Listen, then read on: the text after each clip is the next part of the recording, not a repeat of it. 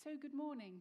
I'm just so impressed that you're here. I can't tell you. I was looking around this morning going, Abingdon, Coombe, Witney, Bicester, near Aylesbury. Couple just up the road, which, I suspect you all walked, didn't you? Skied, cycled. I'm just so impressed that we're all here. It's made my day. However, in honour of the snow, I'd like my first slide up, please. Here we go. Weather warning. Southerners are urged not to travel unless absolutely necessary. Northerners, you'll need your big coat. I thought that's lovely. If Rob was here, I think he'd appreciate that. You're a Northerner. Oh, Hayley. Yeah, and she's in a big coat. Well done. Excellent. And all the Southerners didn't travel this morning. Is that right? Do you think that's true? Okay, the next one. It's getting beyond a joke. There's 2 feet of snow outside. And for the purposes of the recording, there's a picture of 2 large snow feet. I thought that was awesome. So I'm glad it didn't all clear, or that none of that would have been relevant. So a couple of little snippets here. What is an Ig? Anyone? What is an Ig? It's a snow house without a loo. No? You're not allowed to groan. Doesn't sound good on the tape. Why did Frosty the Snowman want a divorce? Because he thought his wife was a flake. It took a bit of time. This one, it took me ages to get. We're all probably more intelligent than me. What do you get from sitting on the snow too long? Polaroids. You see, you got that one. Well done. So I'll probably edit all that out when I get the file, but I could start. Good morning.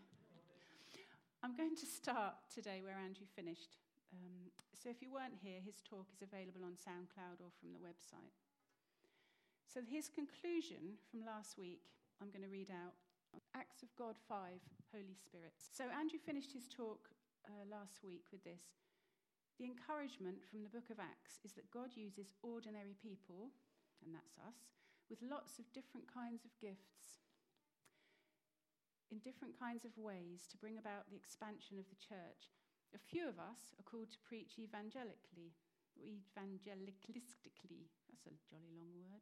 All of us can do power evangelism.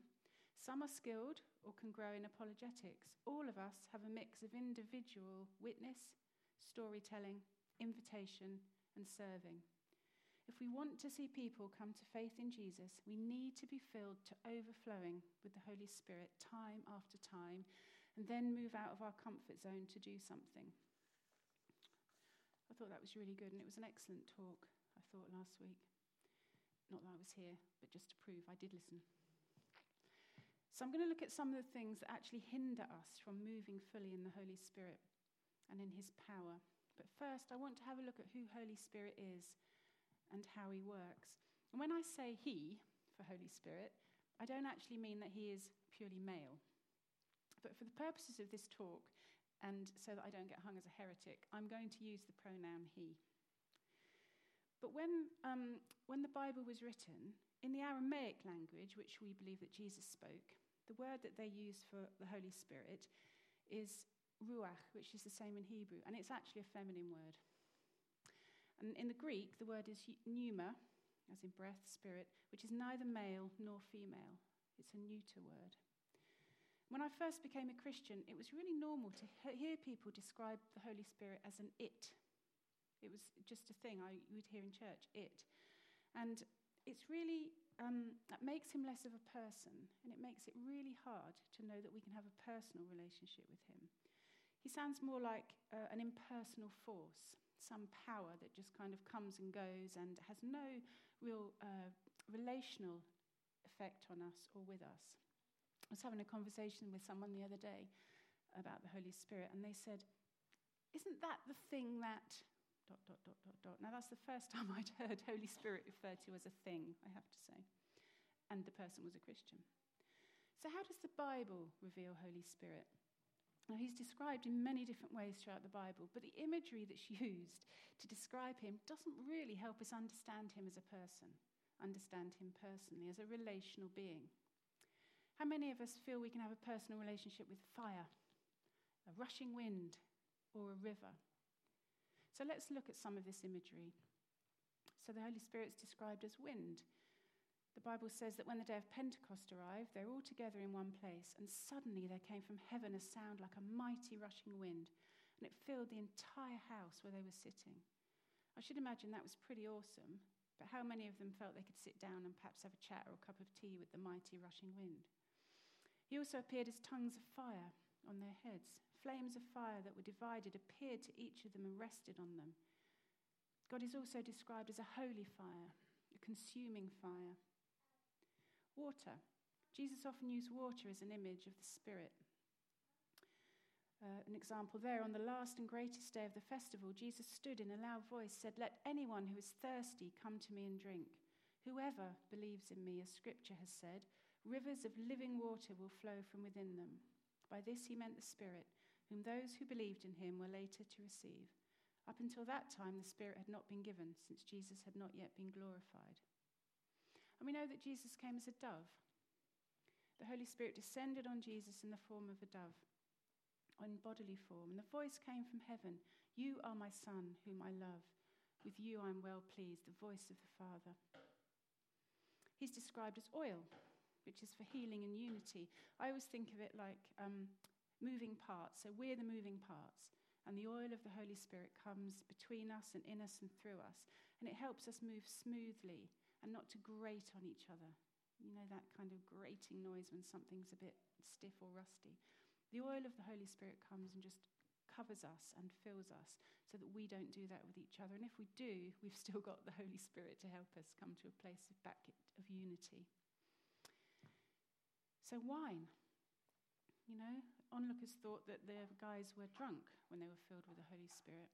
And at the NLC this year, when Mike Pilavachi was talking, before he'd even asked Holy Spirit to come, one might think Holy Spirit was already there, or was there before Mike got up on the stage.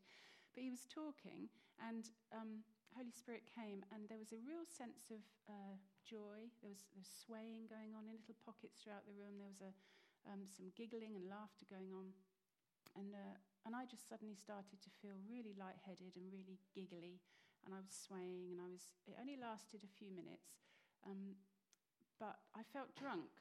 I actually felt tiddly, but without all the nasty bits that go with having too much alcohol. No hangover, no dehydration. And it was lovely, and it didn't last for long, but it just reminded me that God comes, Holy Spirit comes with his presence, because he's a relational being. He comes and touches us, and we can experience him as a person. For me, it was like a sense of joy and just giving everything over to him again and just being reminded. Every time he touches me with his presence, I'm reminded that he's a person and he's relational. So he's also described as rain, bringing life and refreshment. St. Cyril of Jerusalem, who was an early church father, wrote this: "But why did Christ call the grace of the Spirit water? Because all things are dependent on water. Plants and animals have their origin in water. Water comes down from heaven as rain, and although it's always the same in itself, it produces many different effects. It adapts itself to the needs of every creature that receives it. In the same way, the Holy Spirit, whose nature is always the same, simple and indivisible, apportions grace to each man as he wills. In each person, Scripture says, the Spirit reveals his presence in a particular way for the common good." So we can see from that Holy Spirit is revealed in lots of different ways, but all for the common good, ours and the good of the world. And we saw this in Andrew's talk last week when he detailed all the different types of evangelism in Acts. Holy Spirit empowers us for what we need at the time. That's why it's important to remember the following scripture and not limit ourselves with regard to our gifts. There are different kinds of gifts, but the same Spirit distributes them. There are different kinds of service, but the same Lord. There are different kinds of working, but in all of them and in everyone, it's the same God at work. In the book 9 o'clock in the morning, Dennis Bennett talks about his own baptism in the Holy Spirit and how it changed his life. And he wrote an essay called God's Strength for This Generation. And in it he writes this: "It concerns me that so many Christians nowadays seem not to grasp, or perhaps have not even had a chance to grasp, what happened back there 2,000 years ago. I believe the baptism in the Holy Spirit to be the drivetrain by which the power of the Spirit travels from the engine to the wheels. Evangelism starts the engine, but without the drivetrain, the people of God do not move very far, and soon begin to wonder when Jesus is going to come and take them away from a world they obviously are unequipped to cope with. That's quite terrifying. We can be filled with Jesus, and we can have faith, and we can know where we're going, but without the drivetrain to move our wheels, we can stand very, very still.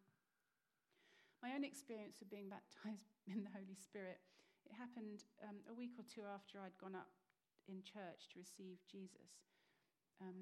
When I went up to receive Jesus, they prayed for me, and I felt absolutely nothing. There was just no sense of anything. I went, I stood, got prayed for. There was lovely music going on in the background. The atmosphere, was apparently perfect for, ripe people to become Christians, but I felt nothing.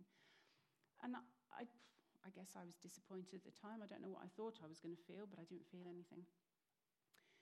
And my story actually shows how God works through circumstance when we could be disappointed or a bit sad, because a couple of weeks later we were due to go and hear. I hadn't been to church since then because they all went off in their family camp. And a couple of weeks later, I was invited to hear a guy called Brian Greenaway, who was a guy who had a massive prison ministry. He was a former Hells Angel who was radically saved, was going into prisons. And at the last minute, he had to cancel because his wife was poorly. I really feel sorry for the guy who had to stand in. So we all turned up expecting to hear this chap, who, has to be said, I'd never heard of, but I was invited along. And you could feel the disappointment in the room when the guy stood up and said, "I'm really sorry, Brian's wife isn't well. He isn't able to come. Sorry, we couldn't let you know." It was in the days before we could text and say, "Church is on this morning, woohoo." By the way, if I haven't got your mobile number, you're missing out on an exciting text, so send them through to the office. So this poor little man was standing there, and he was talking about, I actually don't have a clue what he's talking about, but his call-up was people who want more of God. Nobody moved. Nobody went up. The church was quite full. I felt so sorry for this guy that I thought, inside I'm thinking, poor chap, he's standing up there. People are like, I don't want to be here because Brian Greenaway is not here, and they're not going up, and he's just standing there, and he looks so vulnerable and so exposed up there. So I thought, well, I'll go up. I don't know what more of God is. I don't know what more of God means. It sounds all right. I'm going to go. So I went out into the aisle, went up, and I stood. He's standing here, and I'm standing here, and he said, "What do you want?" And I said, "I don't know, more of God. You said I could have more of God." So he said, "Assume the receiving position." Now, I was unchurched, really, really unchurched, so that was a bit confusing. But anyway, he took my hands and he kind of held, like we do, held them up, and I'm thinking, this is okay. I'm a bit worried now, but I'm committed. I'm standing here in front of all these people. To back off now would be really bad. And he's a nice little guy, and I feel sorry for him. Standing like this, eyes wide open, and he just went like this. He looked behind me, or behind him, and I'm standing here, and he just went, "Here comes Holy Spirit." He didn't touch me, but as he got to pointing his hand towards me, I flew backwards across the floor. It must have been, I'm going to say 5 feet, but I've got no idea, and I probably would exaggerate, but I flew backwards across the floor and was filled with the most incredible joy. And anyone who's had that amazing baptism with the Holy Spirit or felt his presence in that way, I'd come from a totally unchurched background, I had no frame of reference for what was going on, other than I'd never felt so good in my entire life. I'd never felt so loved. I'd never felt so happy. I'd never felt so accepted. I had felt as drunk, but in a totally different way. I was so impacted that I managed to get onto my hands and knees, and I crawled along the floor, giggling and laughing and making a totally exciting mess of myself, and I crawled up to my friend who I'd gone with, and I crawled onto her lap, and I said, in a very, very drunken voice, "You've got to get some of this." She didn't, however, go up, which to my dying day I shall regret that I didn't pull her up there and force her in. But I had no frame of reference for that, but I was so impacted by the love of God and the joy and the filling and the everything, and that has never, ever left me. Now, I've never had that experience to that extent, and I've had a lot. I've been to Toronto, I've been all over the place I used to be called a Holy Spirit chaser, and it was a negative thing, till I realised it was actually a positive thing. But I've had that broken off me. So actually it was an experience chaser, which is slightly different. But I went home that night. Nigel was fishing just as well, because he probably would have divorced me, the state I was in. So, I've been to church. Oh, yes, darling. And he thought, I've been to church, honestly.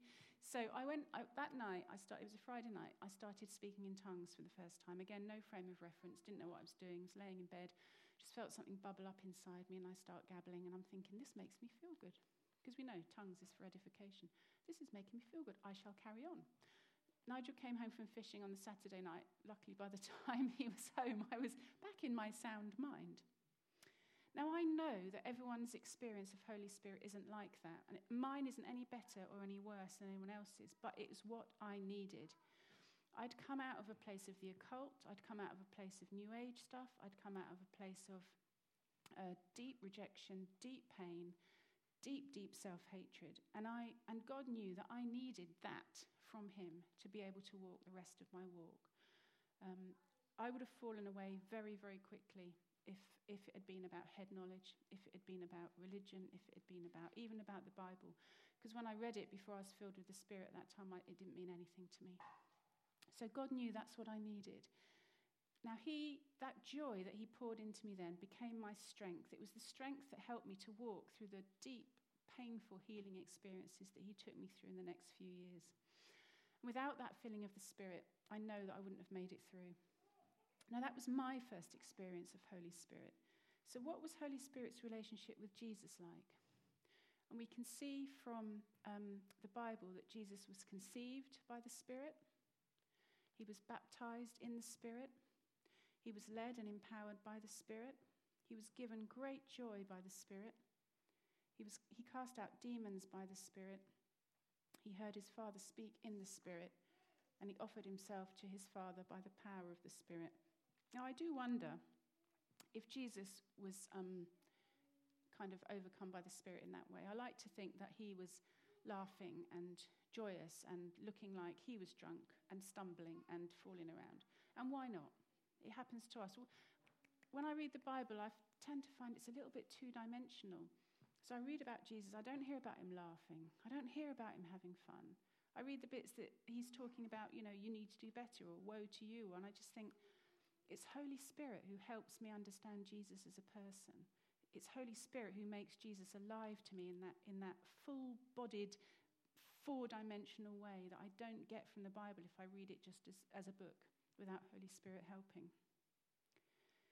So an early church father and a theologian, Epiphanius, and I've probably pronounced his name wrong, but he will forgive me, describes the Spirit as the bond of the Trinity in the midst of Father and Son. And I love that. Holy Spirit comes to be in the middle of Jesus' fellowship with his Father, and he's in the middle of ours too.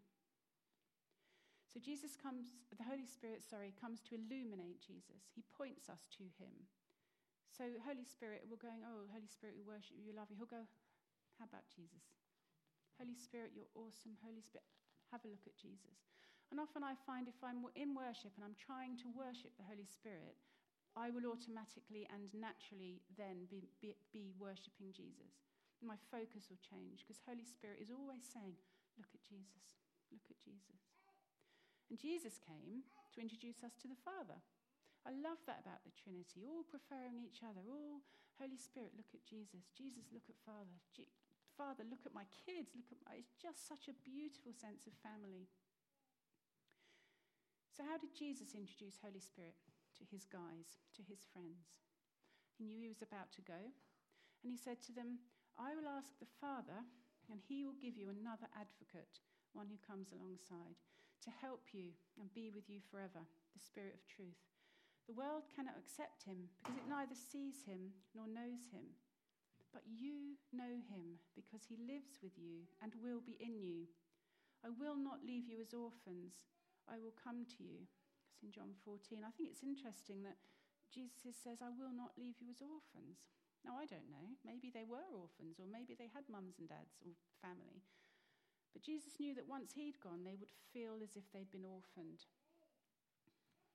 That's the same for us. We're not left as spiritual orphans.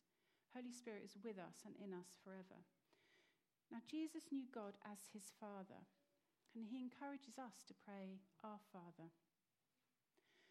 He sent Holy Spirit to live in us, to take us from being spiritual orphans to being much-loved children of the Heavenly Father. And Jesus says this to God in Matthew 11. You have entrusted me with all that you are and all that you have. No one fully and intimately knows the Son except the Father, and no one fully and intimately knows the Father except the Son. But the Son is able to unveil the Father to anyone he chooses. That's from the Passion Translation, which I'd recommend.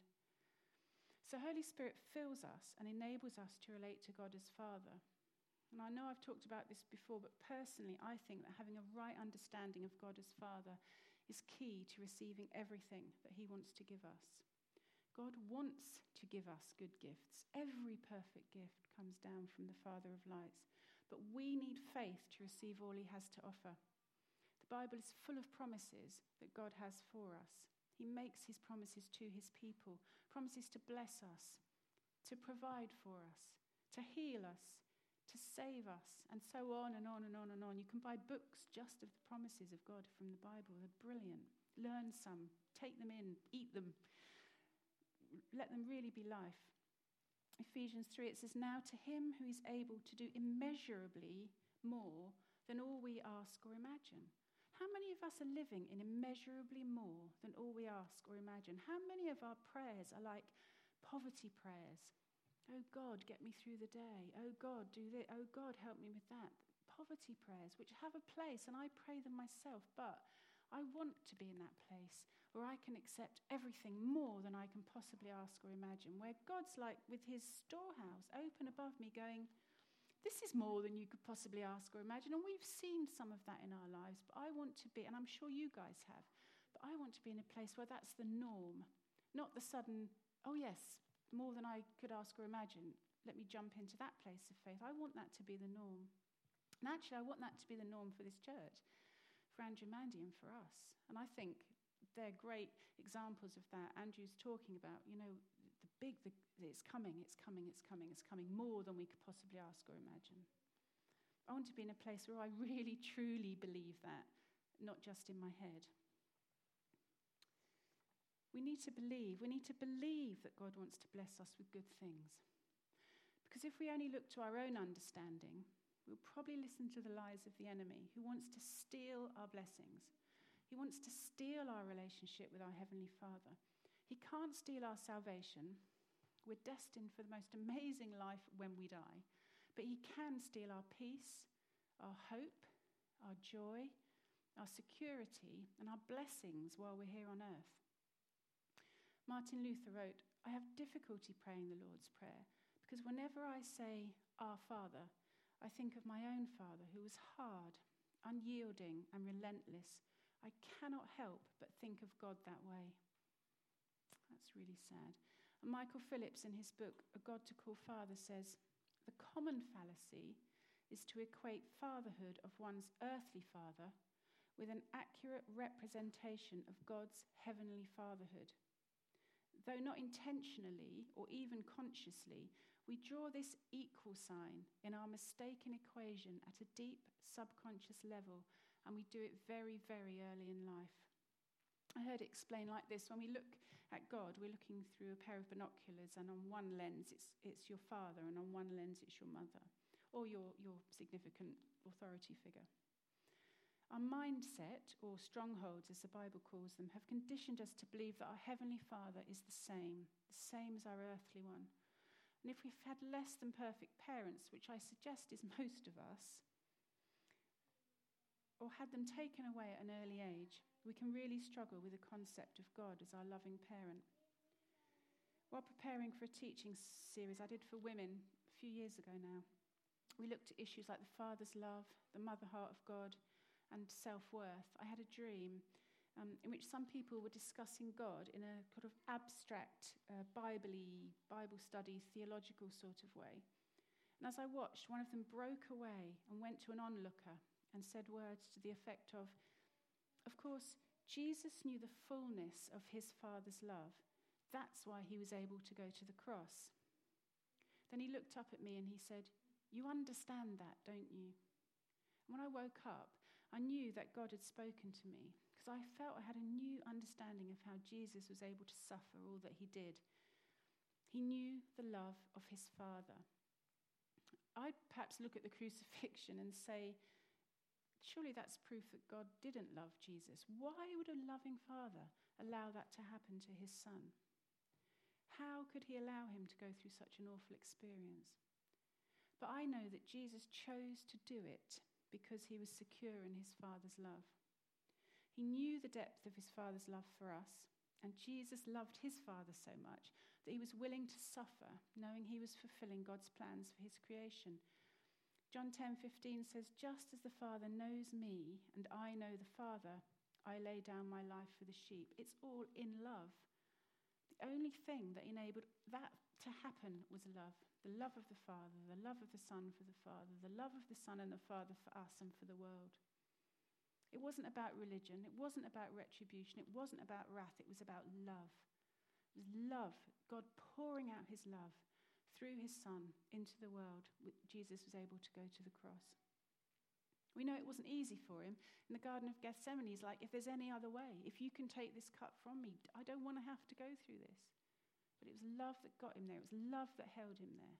And it was love that raised him up. If we struggle with parental issues, the way to healing is through forgiveness. No-brainer. And we hear it again and again. It's the only way that we can release and bless and come into that place. We have to release our parents, give them to God, and move into a place of safety and security, of being in our Heavenly Father's arms, under his wings, as it says in the Bible. What a beautiful picture.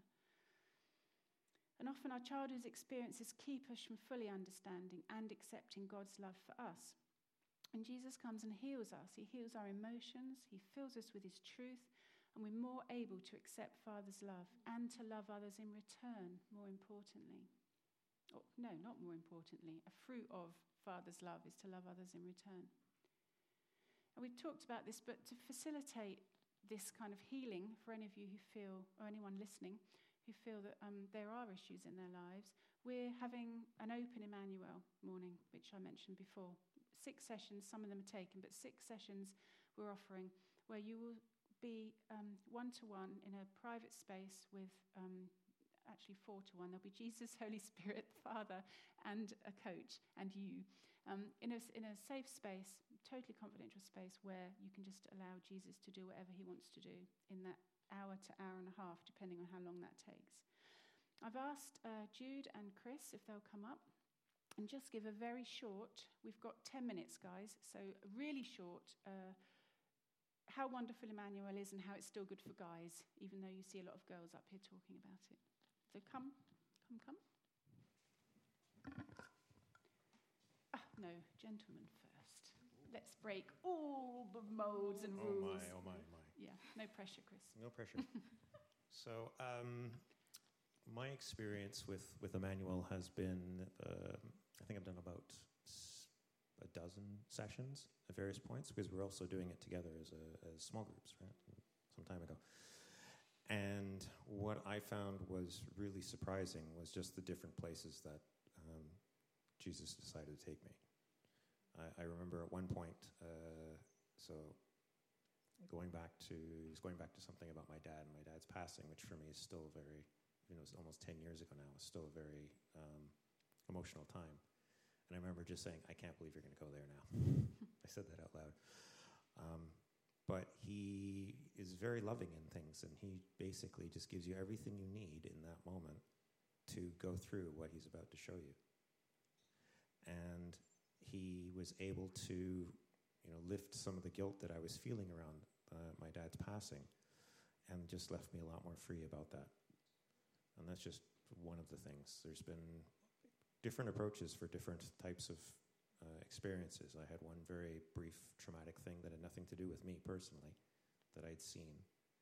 And so he just flipped everything and gave me the good feeling first and did it in different order, so that I was sort of he was buttering me up for the deep dive that followed. So he knows exactly what you need, and he gives it to you in a very loving way. And That does that's just actually really amazing. sound like the epitome of an Emmanuel session. God butters us up before the deep dive to follow. I love it. We always start with his presence. We always start with being deep in his presence so that we can go to those hard places. Thanks, Chris. You're welcome. Yeah, awesome. Jude? I agree with everything Chris just said. But I guess what I wanted to talk about was the fact that I generally find this kind of thing quite uncomfortable, and I usually don't want to do it beforehand.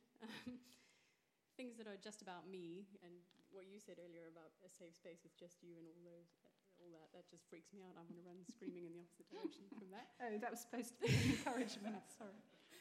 But the experience of kind of persevering, I guess, with that scenario, every single time I've had an Emmanuel session, I've left just feeling like Jesus knows exactly who I am and has done all my life, and understands the difficult experiences I've been through and just kind of deeply knows me, and that's been incredibly healing in itself, I think. Awesome.